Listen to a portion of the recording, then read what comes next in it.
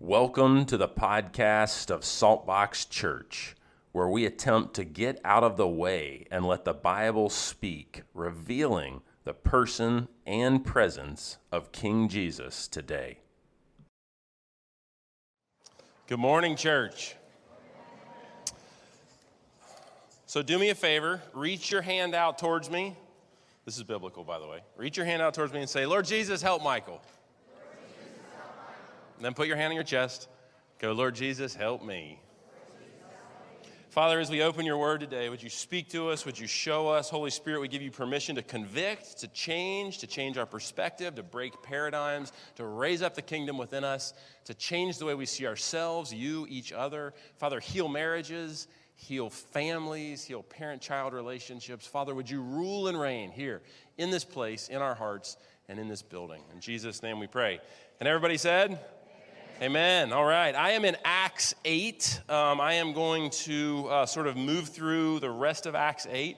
And in the middle of Acts 8, there's this Ethiopian guy who is also a eunuch. We'll talk a little bit about that. But he is a non-believer. He's coming to faith in Jesus. And as he's coming to faith in Jesus, he's hanging out on his chariot, which might be like, I don't know, some nice car today. But he's hanging out on his chariot and he's reading the Bible. It's an Old Testament passage of Scripture from the scroll of Isaiah. So if you want to also turn to Isaiah 53, if you've got a paper Bible, or if you're scrolling, that's fine too. But Isaiah 53, we're going to cross-reference that.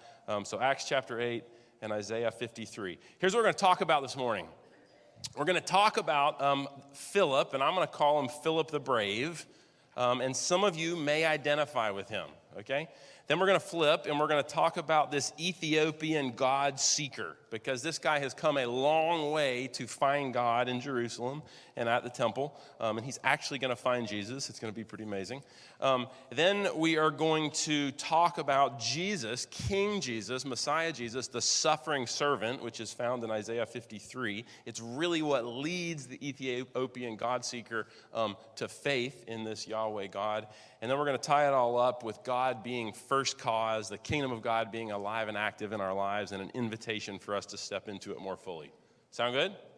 All right, and then we've got communion that we'll end our whole service with. So here we go. I am going to start reading in Acts chapter 8. I'm reading out of an NIV. I'm going to start in verse 26. I'm just going to read a verse or two, and then we're going to talk about Philip, who I'm calling Philip the Brave.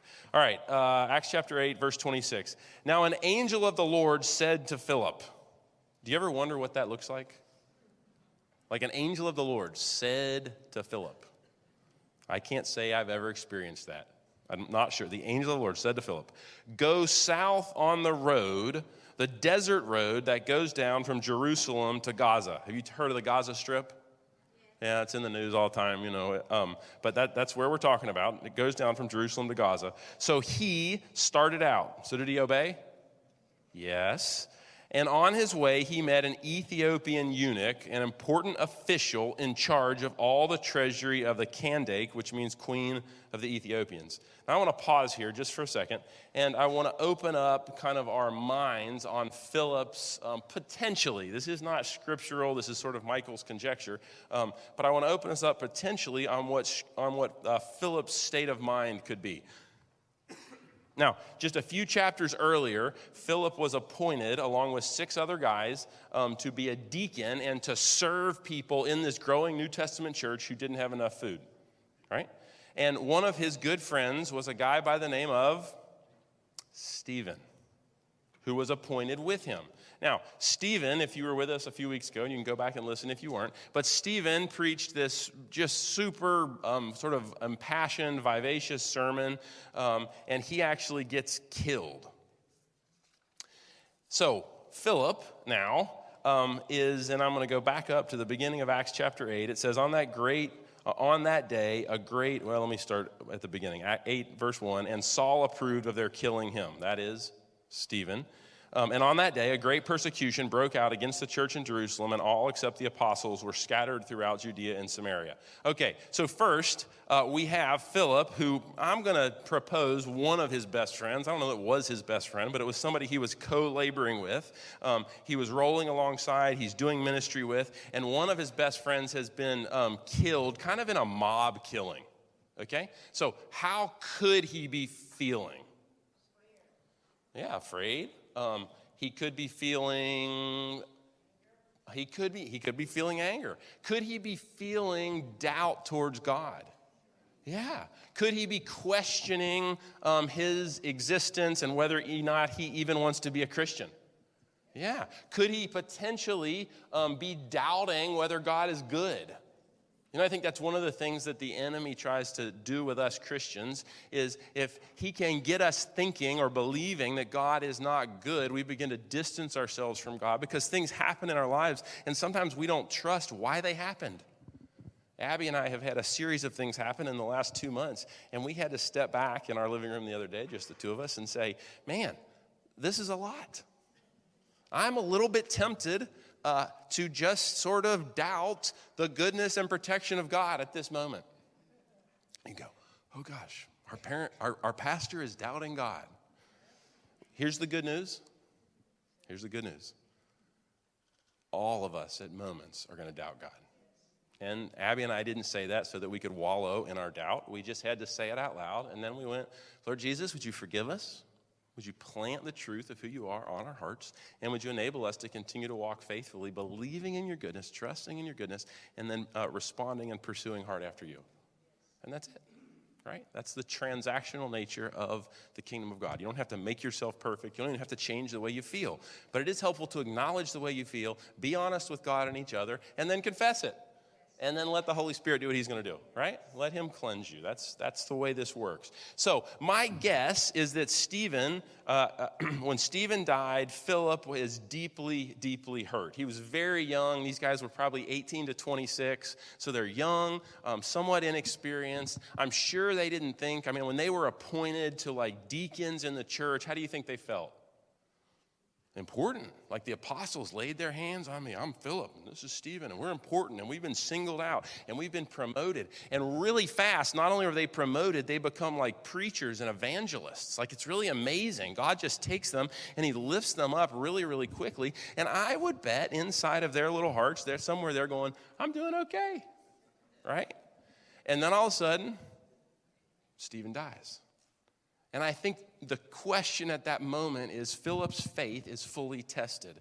And what we don't really know here is why the angel of the Lord showed up, why the Lord chose to speak to Philip this way, but he made it so crystal clear.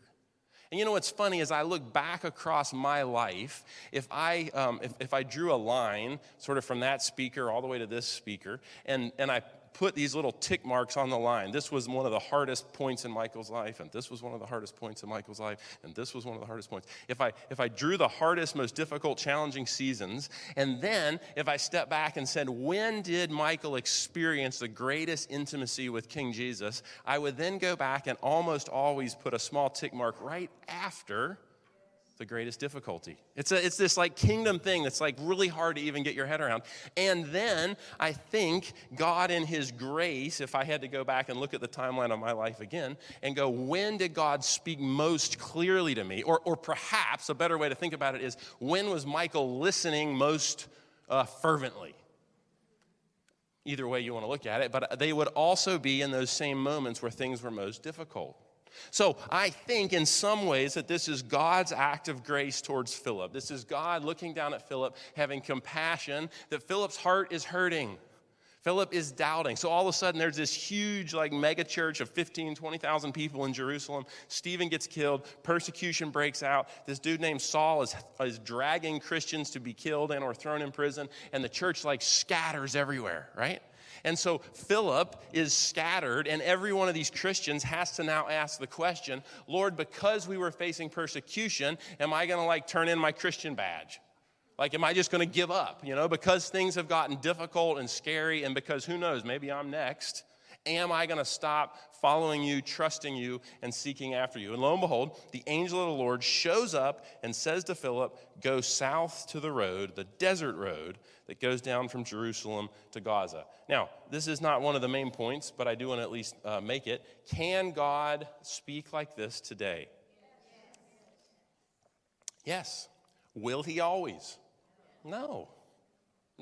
He speaks in all sorts of different ways. Are you necessarily going to have an angel of God show up? I've never had an angel of God show up and say, Michael, go. I just haven't. Does that make me less holy? Maybe. I don't know. Don't think it really matters. I'm being kind of silly because the point is our job is to listen and respond and obey. Okay? His job is to be God. And the way he chooses to communicate is his business. But here's what I know. God speaks Michael. And God speaks Shannon. You hear me? God speaks your language, and when he wants to get in touch with you, he will grab, jingle the bell and get in touch with you. And if your heart is turned and postured towards him, you'll be at a place where you can go, yes, Lord. And that's what Philip clearly did here. Now, I also wonder at this moment if there was a moment where Philip was like, I don't want to go. Like we don't get that in this scripture. We don't really know. But I just can't imagine there wasn't this like little thing in his brain that went, Stephen obeyed you and look what happened. Right? Am I going to obey you? I'm going to go south on the desert road. Here it is. I'm going to I'm going to the end. I mean, that's the sort of the way our human mind often works. But what's amazing is the enemy, the devil, we talked about him a little bit last week, but the enemy, the devil, is lurking behind all of this church persecution, right? But what's amazing is he has overplayed his hand. And in fact, the attack on this infant church has the opposite effect. And instead of smothering the gospel, the persecution spreads the gospel. And with great persecution springs up great faith, great evangelism, and great revival. Like, it's like, what? So again, and I've said this a number of times, but if you're here and you're wringing your hands over what you see in our country or around the world, stop. Hear me. Stop. Because with great darkness and with great persecution and with great difficulty often comes great faith and then great evangelism and then great revival. I actually am convinced that we are on the precipice of the greatest evangelism opportunity of the last couple generations. And I think he's going to do it.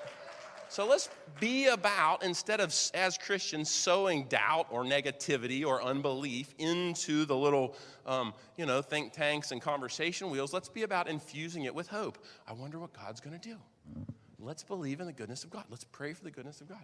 So back to Philip. An angel of the Lord shows up and says to Philip, go south on the road, the desert road. And he does. Okay. I think that pretty much covers it. I want to say probably two other things about Philip, and then I want to make a comparison to where something that's happened in the last century. But I would call Philip brave because I think Philip decided against enormous odds to follow Jesus. I think he's brave. Philip the Brave is how I think of him. He's not one of the apostles. He's one of the deacons. And what's really, really cool, you don't have to turn here, but at the very end of the book of Acts 21, verse 8, here's what it says. Leaving the next day, I know you don't know who we is, but this is Paul, who was Saul, and Dr. Luke, we reached Caesarea, and we stayed at the house of Philip the evangelist. He was one of the 7. He had 4 unmarried daughters who prophesied. Isn't it interesting that at the end of the race, Philip is living at a little beautiful seaside town named Caesarea, and Paul and Dr. Luke come, and they actually stay at his house. I wonder what Philip felt like when the guy who killed one of his best friends rolls in, and he welcomes and opens his home. And has this great apostle Paul, who was Saul, in his home. I can't imagine that he didn't go back to those moments when his friend was killed. Okay, let me also tie some sort of current thinking into Philip the Brave. There's this lady by the name of Angela Duckworth. You ever heard of her? Anybody heard of her? Man, Like not a one. Come on. Okay. Well, she wrote a book, and here's what she said. She studied, this was fascinating to me, she studied successful people. And she was trying to determine like the one thing, what's the one thing that creates success? And here's what, she studied them for years and years and years with a huge team of people at all these different like socioeconomic and different places and whatever, all over the country. And here's what she found out. Are you ready? It's not about social intelligence. It's not about IQ. It's not about good looks. It's not about physical health. It's not about talent. The one thing that sets people who end up being successful apart is, get ready, grit. Grit. I had a good laugh over this week because I'm getting ready for my Philip sermon, and I'm going, Philip is gritty.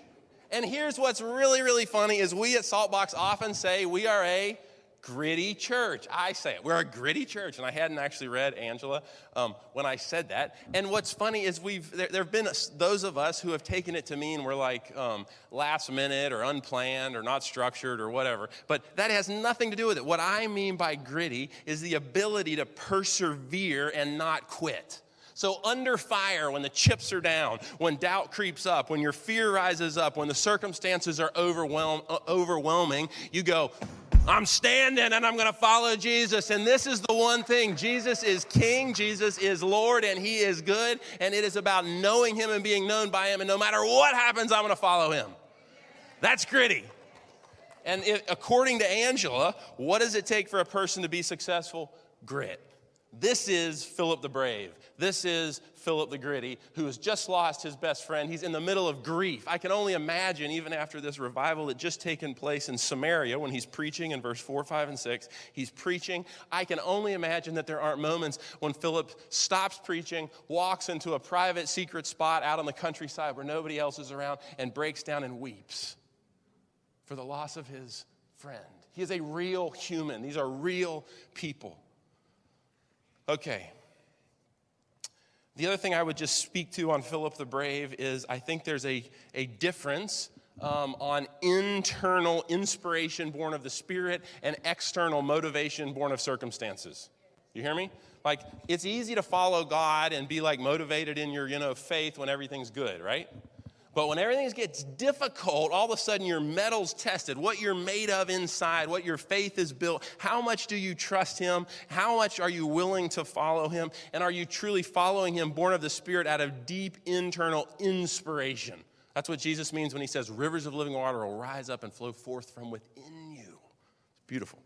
So I'm convinced Philip's gritty. I'm convinced that Philip's following Jesus out of internal inspiration, born of the Holy Spirit. I'm convinced that Philip is brave, Philip the Brave.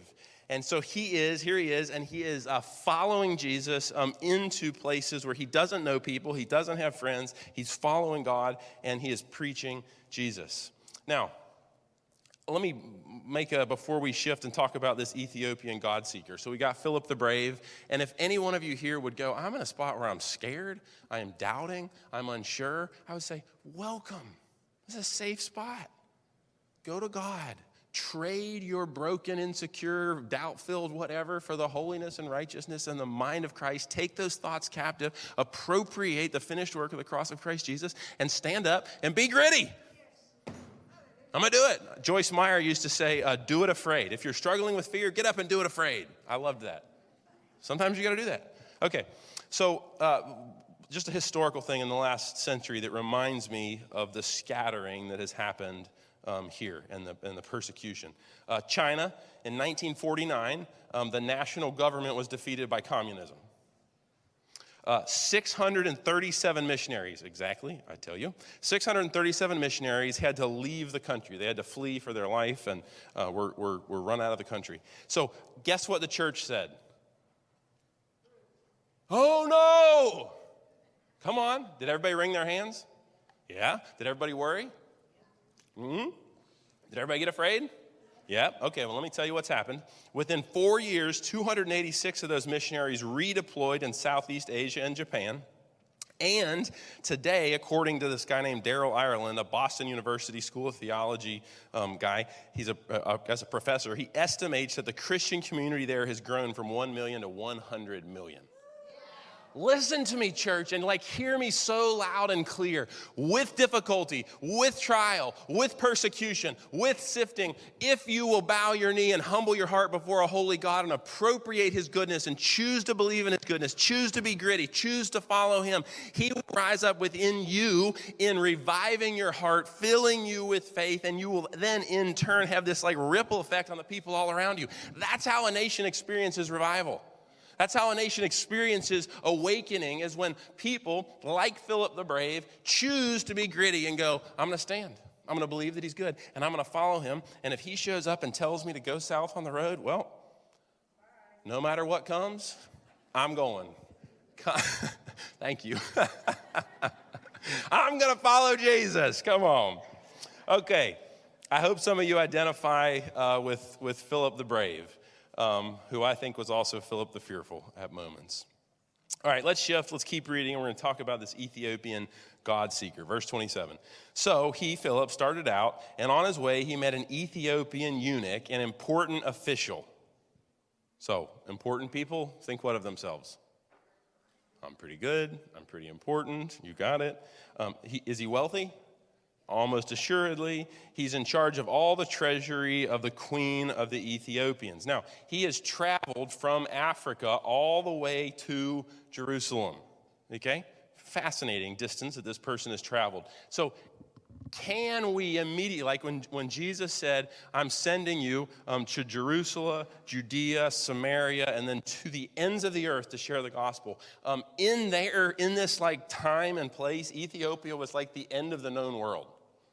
I mean, really, this is like as far as anyone ever even like thought of. And so this Ethiopian gets on apparently his chariot, which we're going to read, and he goes all the way to Jerusalem. So let's keep going. This man had gone to Jerusalem to worship. Now, why Jerusalem? The temple is there. The Solomon temple is in Jerusalem. It's the center of the Jewish faith. Something has gotten this guy's attention somewhere. There's all sorts of different schools of thought on him. I'm not going to dig fully into that. But regardless, something has got his attention, and he has made this huge pilgrimage all the way to Jerusalem to find Yahweh God. Okay, on his way home, so he had gone to the temple, and now he's driving home. He was sitting in his chariot. Do commoners have chariots? No. I mean, we're talking a couple of horses, chariots. So he's hanging out in his chariot with the air conditioning on, reading the book. Thank you for laughing. Reading the book of Isaiah the prophet. Verse 29, the Spirit told Philip, go to that chariot and stay near it. Okay, what we don't know is the chariot parked, or perhaps he's got a driver and he's like sitting in the back of the chariot and he's got his feet up and he's reading. It's a scroll, okay? It's not like a book. It's a scroll. Now, this is really funny, and maybe you've never thought of this, but do you know that people didn't always read silently? That was a late addition to like education and the process of like, personal enrichment and whatever.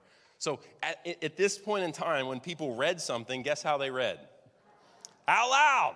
I mean, so he's reading, he's hanging out on his chariot, he's reading out loud, and he's been to Jerusalem, and the Spirit tells Philip, go to that chariot and stay near it.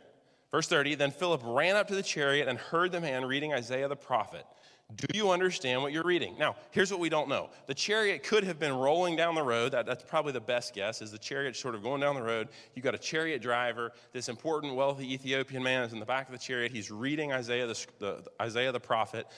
He's also just been to Jerusalem. And you got Philip now running beside him. Serious. Philip's running. Do you understand what you're reading? And so Philip's obeyed, and he's just on this desert road. Now, this would have been very normal because important, wealthy people, right? They don't have to stop their chariot or do anything. People come up to them all the time and just run next to them, right? So they're having this whole conversation, and Philip is jogging, most likely, next to the chariot. Now, let me pause here and open some things for your thinking and consideration. Excuse me. Okay.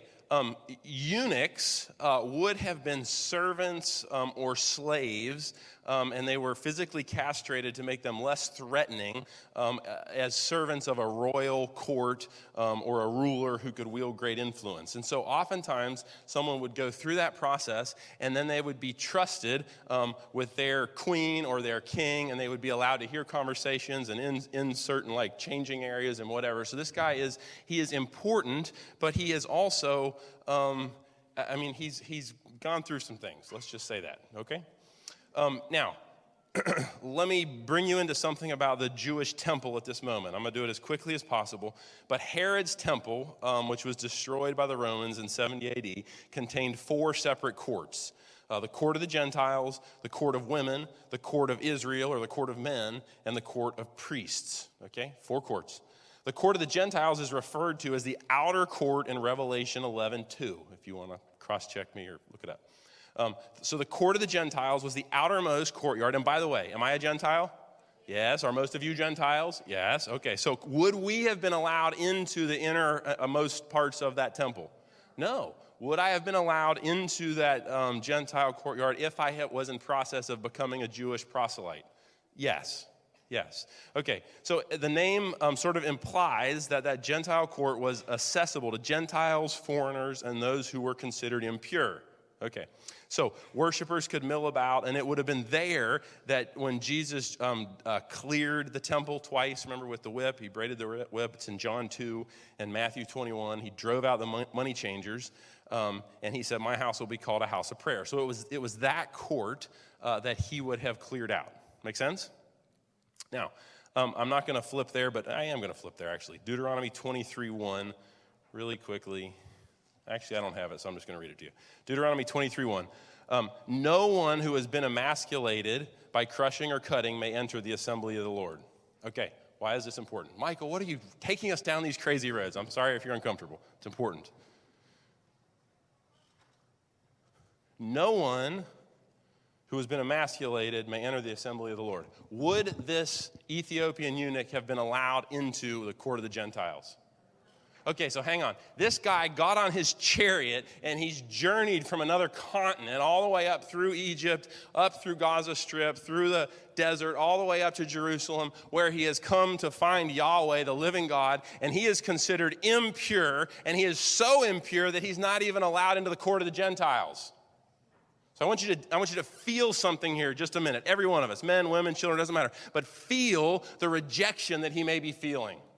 I have traveled so far to come and find this Yahweh God. I have traveled so far to understand who he is. I've responded to this God in some way, shape, or form, and I've gone all the way there, and I'm not even allowed into the outer court of the Gentiles where the rest of the non-Jewish people are allowed. So I imagine as he gets on his chariot and he's reading his book of Isaiah as he's heading back home, what might he be feeling? Dejected? Disappointed? Could be resentful, I heard somebody say. Hurt? Could be not believing. Like, who wants to follow a God like this? Doubt? I mean, all sorts of things are happening inside of him, right? Okay.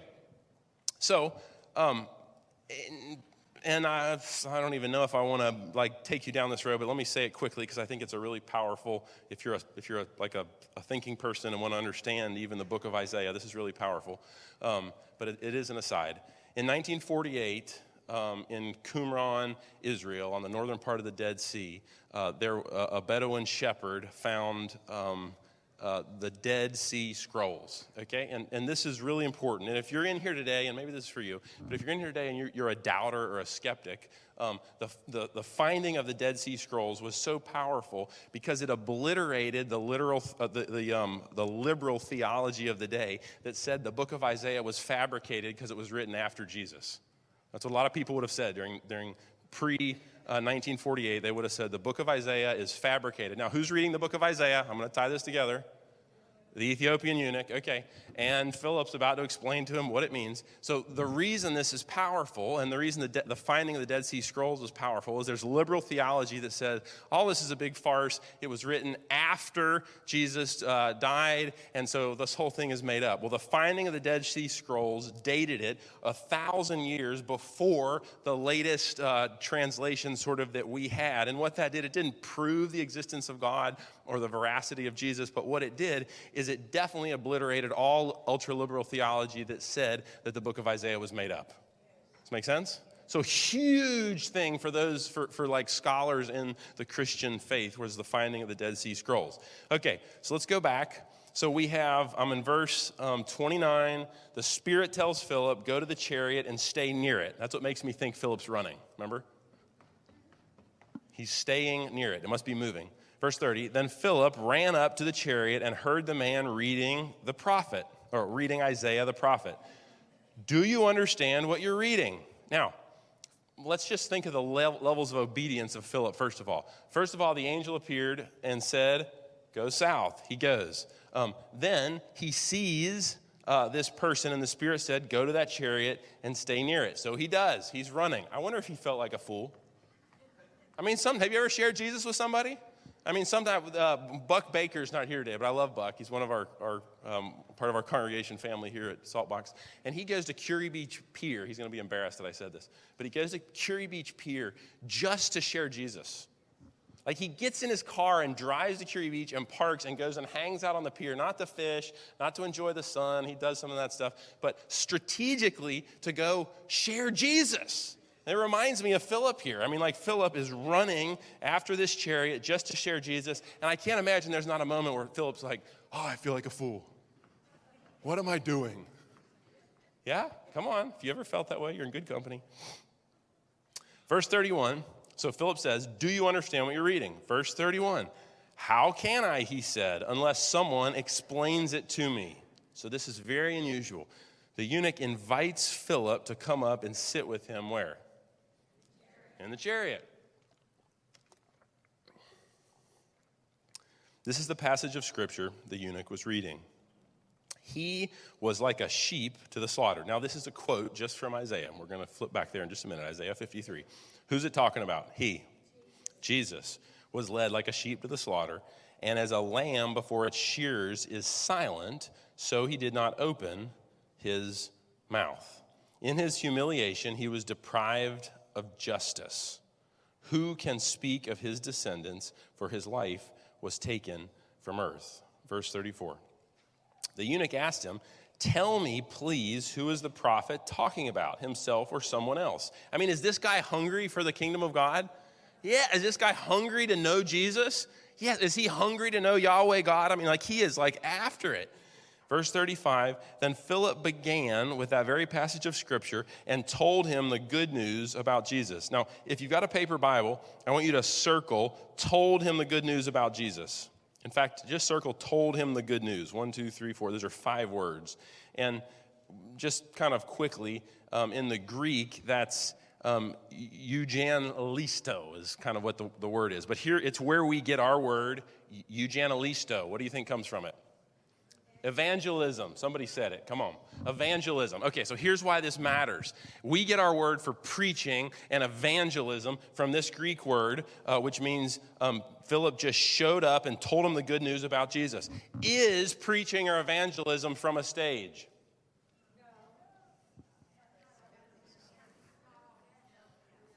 Can it be from a stage? What stage is Philip doing it from? The back seat of the chariot.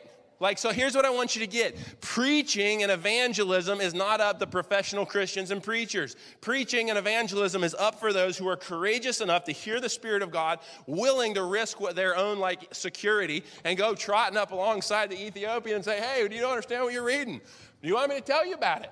Like, preaching and evangelism belongs to you, every one of us. That is the biblical definition of preaching and evangelism. So I would actually say to you, if I was sitting with you in person, I might look at you in the eyes and say, who's God called you to share Jesus with this week? Who's your Ethiopian eunuch? Who you running up beside? Selah. Okay,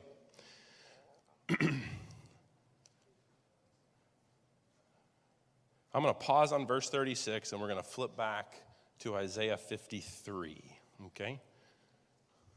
If you're on the YouVersion Bible or Bible Gateway, great. Isaiah 53. If you're in a paper Bible, that's the Old Testament, about halfway through. Isaiah 53. I'm not going to read all of it, but I am going to read a few things. I'm going to start in verse 3.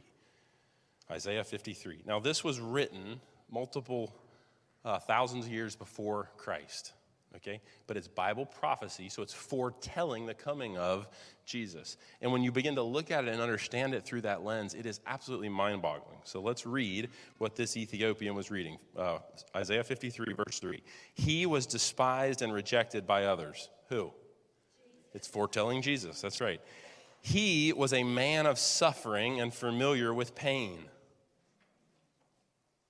Was part of the Ethiopian eunuch despised and rejected by people? Yes. And I think we begin to see the key of how God unlocked the door of this Ethiopian God-seeker's heart. Like one from whom people hid their faces, he was despised, and we held him in low esteem. Verse 4, surely he took up our pain, and he bore our suffering. So who's taking up our pain? Jesus. So as this Ethiopian eunuch is reading Isaiah 53, do you think it is resonating with him? I'd say yes. Yet we consider him punished by God. That's saying Jesus will be punished by God. In other words, Jesus takes on the sin of you and me and all humankind for all time. And stricken by him, God, and afflicted, verse 5, but he was pierced for our transgressions, pierced on the cross. That's where his nails and feet were pierced. The spear went in through his side. He was pierced. He was crushed for our iniquities. The punishment that brought us peace was on him. And by his wounds, whose wounds? Jesus, we are healed. We all, like sheep, have gone astray. Each of us has turned our own way. That's why I'm always sharing with you even how I turn aside.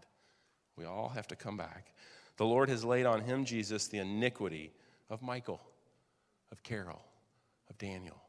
He has laid on our iniquity on Jesus. Verse 7, now this is what is quoted in Acts 8. He, Jesus, was oppressed and afflicted, and he did not open his mouth. He was led like a lamb to the slaughter, and as a sheep before its shears is silent, he did not open his mouth. Now, who didn't open his mouth? Now, I want you to think for a second, if you've hung with us and been through the book of John, we just preached through that, you could go back and find it. But did Jesus speak before Caiaphas? No. Did Jesus speak before Annas? No. Did Jesus speak before Herod? No. Did Jesus speak before Pilate? No. Like, the fulfillment of this is incredible. Now, flip the analogy. Ethiopian eunuch hanging out in his chariot. He's wealthy, but he's also disrespected. There's a double kind of thing going on in this guy's life. A servant, and he is a servant of the king or queen in Ethiopia. He is not permitted to speak or talk back. So he himself, the Ethiopian eunuch, is subject to the will of a master or the mistress. So just like Jesus is silent before Pilate, before Caiaphas, before Herod, before Annas, this guy has to be, the Ethiopian eunuch has to be what before his master, king, or mistress? Silent. So this guy is no stranger to suffering in total silence. And all of a sudden he finds a God who was oppressed and afflicted and yet did not open his mouth, who was led like a lamb to the slaughter, and a sheep before its shears is silent, so he did not open his mouth. I would say to you, the Ethiopian eunuch, this Ethiopian God-seeker, knew what it was like to serve and to suffer in silence. And I think it's no accident that the Spirit of God led him to Isaiah 53, and he is able to read about Jesus, the one who was despised and rejected, Jesus, the one who was a sinless, silent sufferer, and then Jesus, the one who was raised to life and crowned with glory. Let's skip to the end of Isaiah 53, verse 10. Yet it was the Lord's will to crush him, Jesus, and cause him to suffer. And though the Lord makes his life an offering for sin, he will see his offspring and prolong his days, and the will of the Lord will prosper in his hand. Verse 11, after he has suffered, he will see the light of life. In other words, he will be resurrected and be satisfied. By his knowledge, my righteous servant will justify many, and he will bear their iniquities. Therefore, I will give him a portion among the great, and he will divide the spoils with the strong, because he poured out his life unto death and was numbered with our transgressions. So Jesus here is the one who's despised and rejected. Jesus is the one who was a silent sufferer, and Jesus the one who was raised to life and crowned with glory and honor. So back to Acts 8. So I imagine that when Philip shared this story with Dr. Luke, who wrote it down, I've lost my place. Give me 1 second. I do that sometimes. So Philip shares this story with Dr. Luke. Dr. Luke writes it down. So Philip and this Ethiopian eunuch are sitting in this chariot, sharing the whole of Isaiah 53. So let's keep going. Verse 36, as they traveled along the road, they came to some water, and the eunuch said, look, here is water. What can stand in the way of me being baptized? So what's he beginning to say here? I believe. Now, I don't have the King James in front of me, but the King James version of Acts 8:37, and there's some dissension over this verse being in there. That's why it's not in my NIV Bible. But Acts 8:37 in the King James says, and Philip said, if thou believest with all thine heart, thou mayest. And he, the Ethiopian, answered, I believe that Jesus Christ is the Son of God. Pretty amazing. So he's confessed with his mouth, he's believed in his heart, and now he wants to be baptized. So he says, look, here is water. What can stand in the way of me being baptized? And he gave orders to stop the chariot. Then both Philip and the eunuch went down into the water, and Philip baptized him. This is humbling for a man of his financial position, stature, and respectability, that he would get off of his chariot, and he would actually humble himself to go under that water. It's symbolic of Jesus being crucified and buried, and then we're resurrected. We break up through the water, and we're resurrected to life with Christ Jesus. And Philip goes down with him, the Ethiopian goes down, and they come up resurrected to life in King Jesus. Verse 39, when they came up out of the water, the Spirit of the Lord suddenly took Philip away, and the eunuch didn't see him again. How about that? There's all sorts of theories on this one. I'm just going to leave it in mystery, okay? They came up out of the water, and the Spirit of the Lord took Philip away. God doesn't exist in our space-time continuum. He is at the beginning, the middle, and the end, all at the same time. He's already in next week. Verse 40, Philip, however, appeared at Azotus and traveled about, preaching the gospel in all the towns until he reached his hometown of Caesarea. Okay, here's two things that I want you to know, and then worship team, I'm going to call you guys back out in just a minute. Number one, I want you to grasp Philip the Brave. And identify with him. Number two, I want you to wrap your head around this Ethiopian God seeker and begin to rest assured that anyone who seeks God truly, God will reveal himself to them. He will provide. I mean, he responded to God in some ways as even the God of the outsider. This guy isn't even allowed into the temple, and yet God sends one of his precious own to deliver the message of the cross of Christ Jesus personally, this Ethiopian eunuch. It's incredible. I love the way God loves his kids. Thirdly, we see Jesus, the suffering servant, the silent sufferer, crowned to life with glory and honor.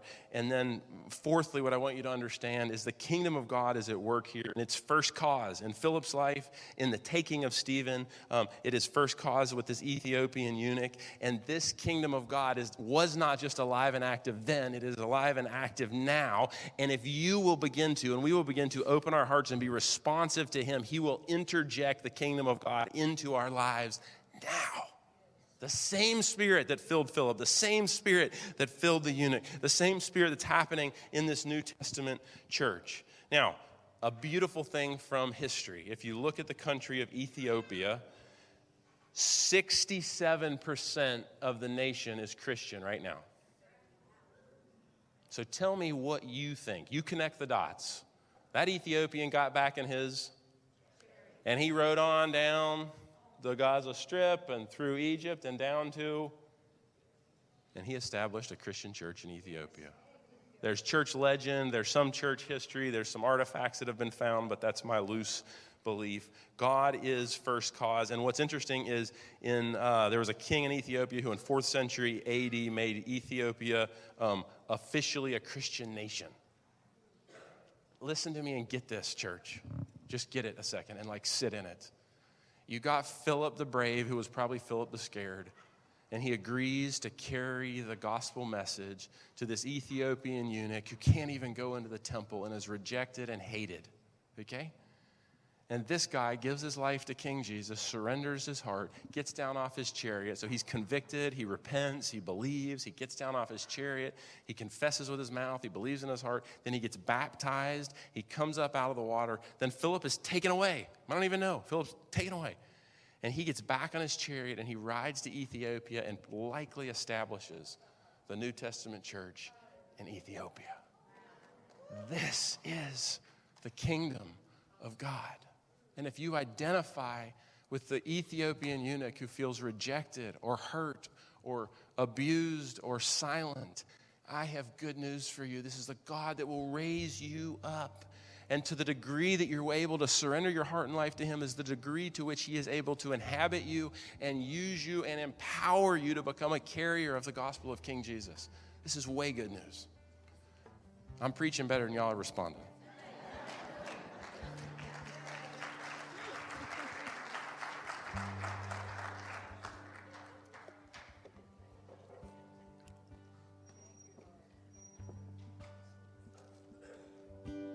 I'm going to read communion out of 1 Corinthians 11, the communion passage. Paul wrote this. I'm just going to read it to you, and then I'm going to put my microphone down, and I'm going to break the bread and pour the wine, okay? For I received from the Lord Jesus what I also passed on to you. The Lord Jesus, on the night that he was betrayed, took bread. And when he had given thanks, he broke it, and he said, "This is my body, which is for you. Do this in remembrance of me." In the same way, after supper, he took the cup, saying, "This cup is the new covenant in my blood. Do this whenever you drink it in remembrance of me. For whenever you eat this bread and drink this cup, you proclaim the Lord's death until he comes."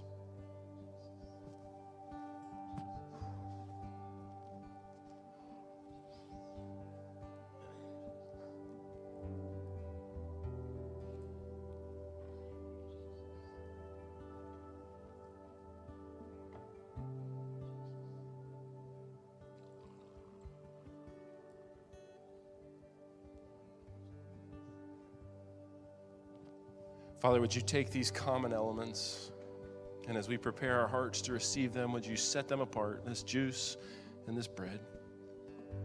And Father, as we take them, would you allow us to fully appropriate the reality of our risen King Jesus into our heart and life?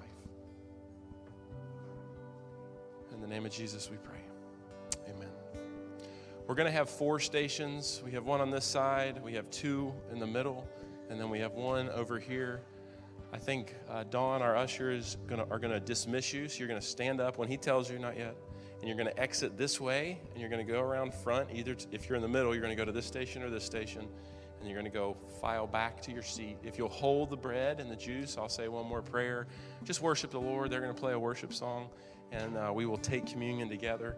If you're here and you've never given your life to Jesus, or if you don't feel part of the family, feel free to sit. You don't have to come take it.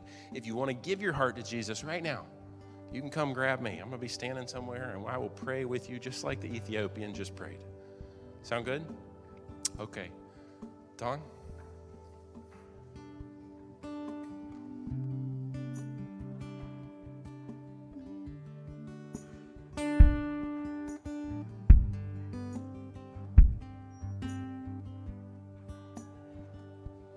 The splendor of a king, clothed in majesty.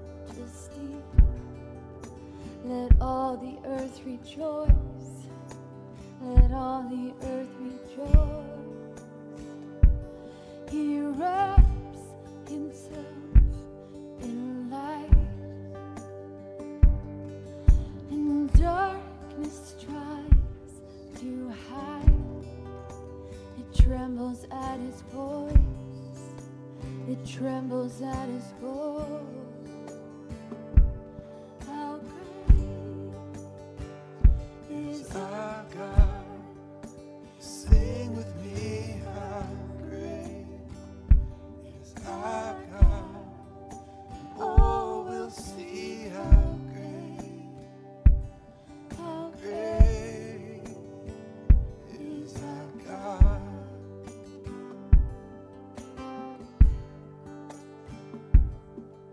And age to age he stands,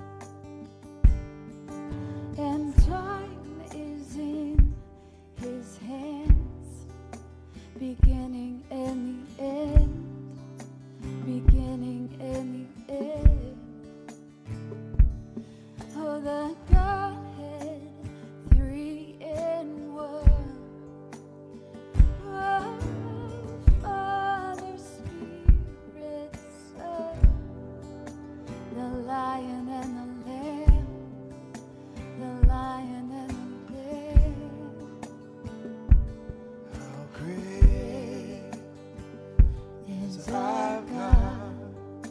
Sing with me, how great is our God. Oh, we'll see how great is our God.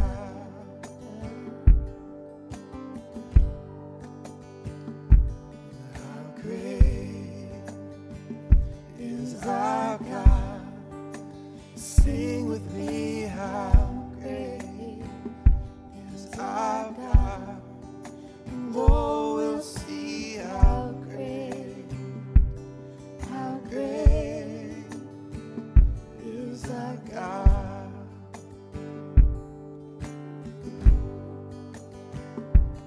Is the name above all names, and worthy of all praise. in My heart will sing, how great is our God.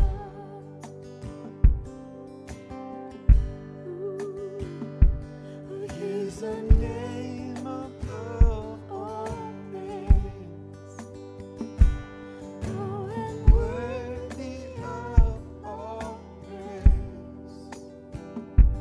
And my heart will sing, how great is our God.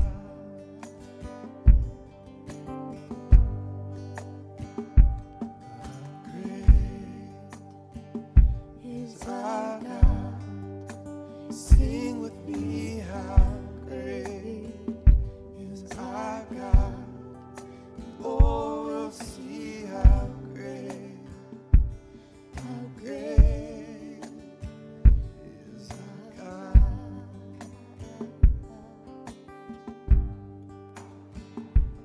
How great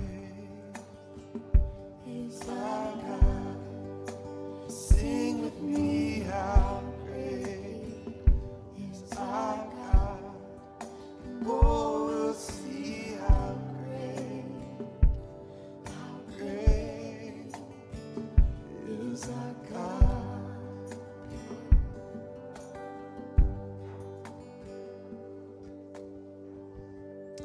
Father, we praise you for your body and your blood taken into ours. Father, we remind ourselves here that we are crucified with Christ and Jesus now lives in us and through us. Church, let's take and eat and drink, remembering what he's done.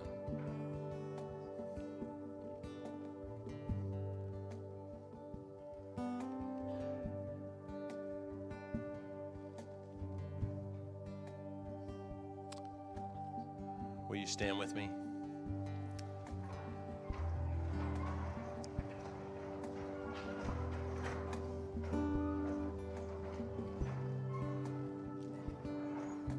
Father, I pray that in our house, in this church, on this day, that you would raise up some Philip the Braves.